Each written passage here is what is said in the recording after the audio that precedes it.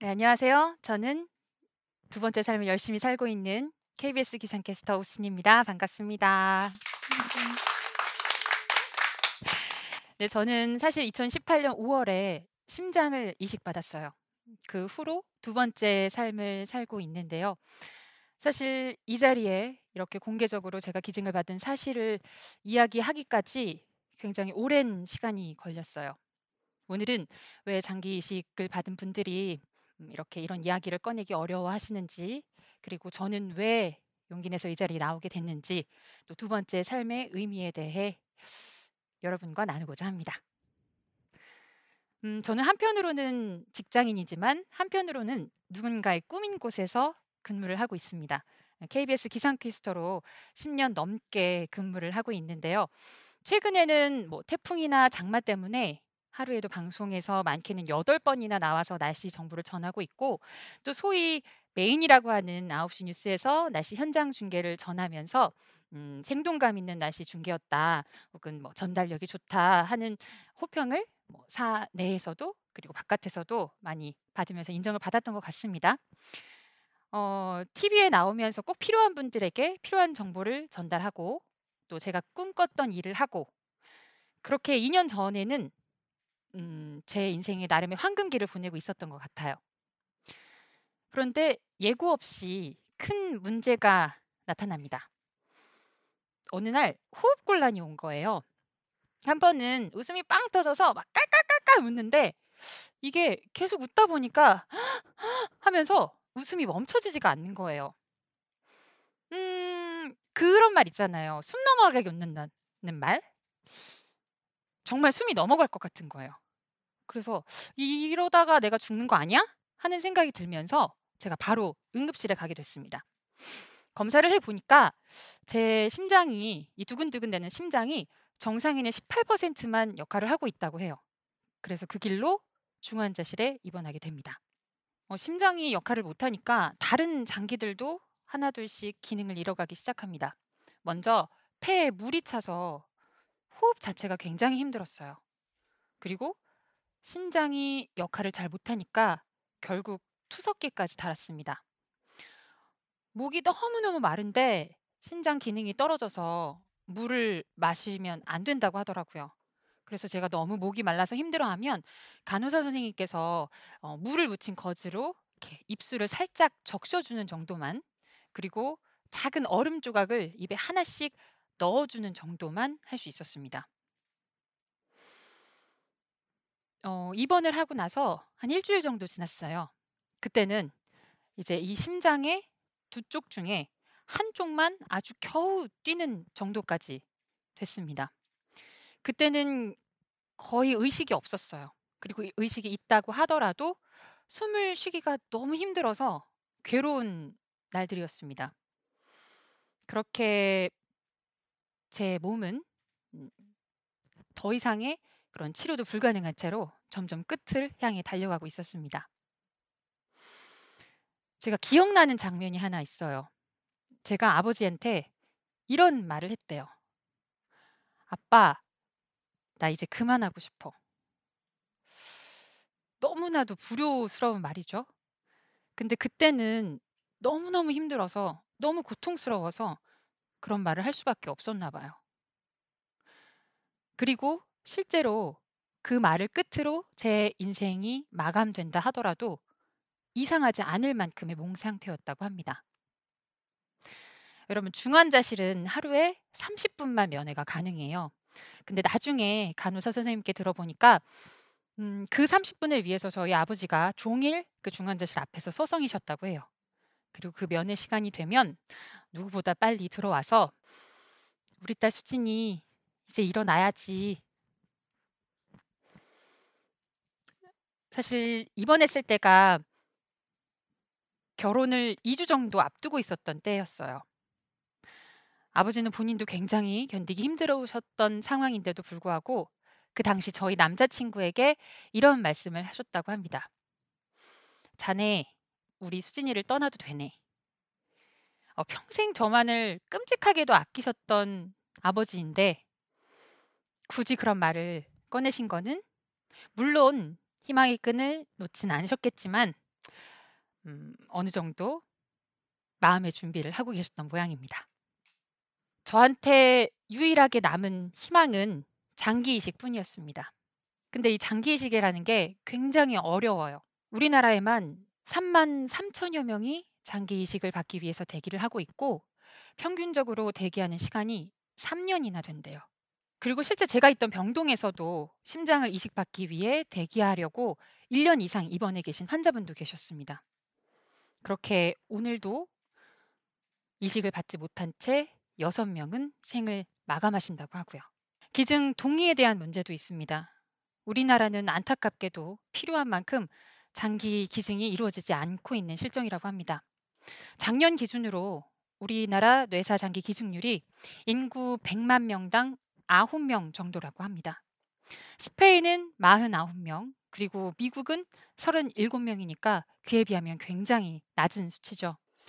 그리고 실제로 우리나라 인구에서 3%만이 장기 기증 희망을 등록했다고 해요. 또 본인이 기증을 하겠다고 동의를 한 경우에도 그냥 무조건 장기 기증이 되는 건 아닌데요. 마지막 순간에 가족이 명시적으로 기증을 거부하게 되면 장기를 기부할 수 없게 됩니다. 사람을 살리는 숭고한 목적이라고는 하지만 그래도 이게 작별의 순간과 관련된 문제이다 보니 참 어려운 거라고 생각이 들어요. 이때 저에게 딱 맞는 심장이 딱 나타납니다. 정말 저와 저희 가족들에게는 기적적인 일이 일어난 거죠. 의학적으로 볼 때도 제가 굉장히 운이 좋은 케이스라고 해요. 그렇게 저는 죽어가는 제 심장 대신에 다른 분의 심장을 받고 두 번째 삶을 살게 됩니다. 덕분에 결혼도 했어요.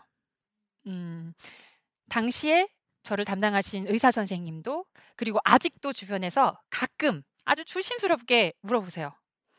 지금 이 남편 그때 그분 맞죠? 그래서 제가 이 자리에서 공개적으로 말씀을 드리려고요. 지금 이 남편 그때 그 사람 맞습니다. 결혼 날에는 시어머니가 그렇게 많이 우시더라고요. 아마 그 어려운 상황을 다 지켜보셨기 때문인 것 같아요. 그렇게 어려운 상황을 보내고 결혼을 결국에 하는 모습을 보니까 정말 감격스러우셨나 봐요. 근데 반면에 저희 부모님, 친정 부모님은 하나도 안 우시는 거예요. 아마도 제가 이식을 한 직후에 면역이 좋지 않아서 어머니는 그냥 그 사람이 많이 모인 상황 자체가 굉장히 부담스러우셨던 것 같아요. 아, 얘 어떻게 되는 거 아니야? 이런 생각 때문에 행사 내내, 결혼식 내내 정신없이 보내셨던 것 같습니다. 이게 두 번째 삶을 살게 된 이야기입니다. 저와 저희 가족들에게는 기적 같은 일이 일어난 거죠. 근데 이 기적이라는 게 좀 어려운 부분이 있는 것 같아요. 사실 이 기적이라는 게 기증자 그리고 기증자 가족의 선한 의지 덕분에 그 의지가 만들어낸 거잖아요. 장기 기증 이야기가 어려운 이유는 누군가의 기적적인 삶의 문제인 동시에 또 누군가에게는 죽음에 관한 문제이기 때문입니다. 그래서 이게 언제나 어렵고 무거운 주제지만 저는 자꾸 말씀을 드리고 싶어요.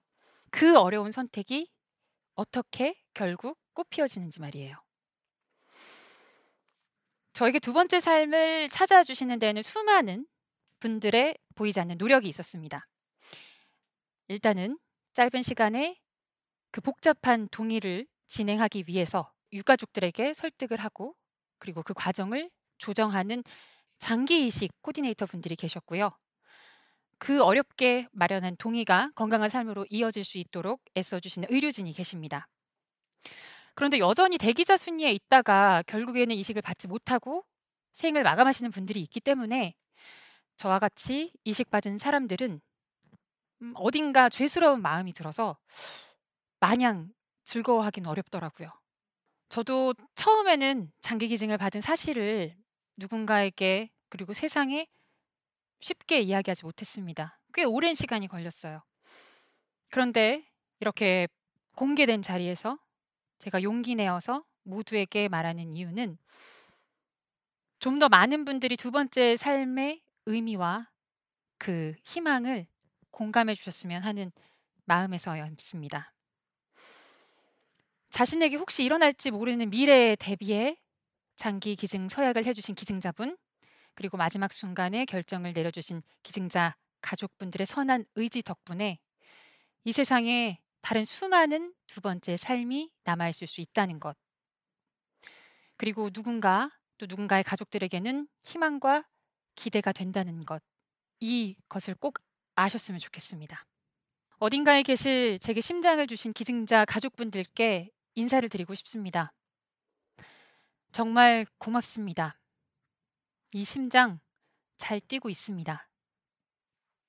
여러분은 지금 어떻게 살고 계신가요? 저는 이렇게 죽음의 문턱까지 가고 나서야 일상을 희생하지 않고 순간순간을 소중히 여기고 행복하게 사는 방법을 배운 것 같습니다. 저는 워커홀릭으로 살면서 작지만 더 중요한 것들을 너무 많이 놓치고 살았던 것 같아요. 제가 병상에 누워 있을 동안 KBS 뉴스 개편에서 빠질까봐 우려하고 걱정했을까요? 아니면 입원하기 전에 하얀 드레스를 입고 결혼 못한 거에 대해서 슬퍼했을까요? 아닙니다.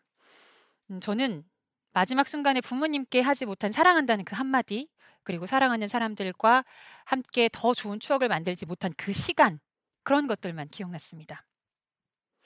제가 퇴원하면서 떡볶이가 그렇게 먹고 싶더라고요. 그리고 사과 주스, 수박 주스, 그렇게 달달한 주스들이 떠오르더라고요. 제 삶에 대한 열망은 입도 못 축이고 누워있고 그리고 멸균 음식만 먹어야 했던 입원했던 시절에서 못했던 그런 것들부터 시작이 됐습니다. 아주 작은 것들이라도 한번 잃어봐야 그 소중함을 안다는, 어쩌면 오래되고 뻔하고 진부하고 너무 식상한 그 인생의 지혜이지만 실제로 모든 걸 잃을 뻔하고 나서야 그 작은 것들을 감사해야 하는 마음을 배운 것 같아요. 제가 마음먹은 것은 우선 3가지. 나에게 잘하자, 건강하자, 그리고 삶의 행복과 의미를 찾자였습니다. 이게 뻔한 것 같죠? 근데 굉장히 형식적으로는 중요해요. 일단 내가 지인들한테 잘하고 또 세상에 잘하기 위해서는 스스로를 챙기고 소중히 해야 하는 거예요. 제 현재를 희생하고 소중한 것들을 잃어버리게 되기는 너무 쉬워서 정신 바짝 차리고 최선을 다해 노력해야 하는 것 같아요. 먼저 당연하게도 저와 저 남편은 장기기증 서약을 했습니다. 그리고 감사하게도 방송인이라는 지위 덕분에 장기조직기증원의 홍보대사도 맡게 됐어요.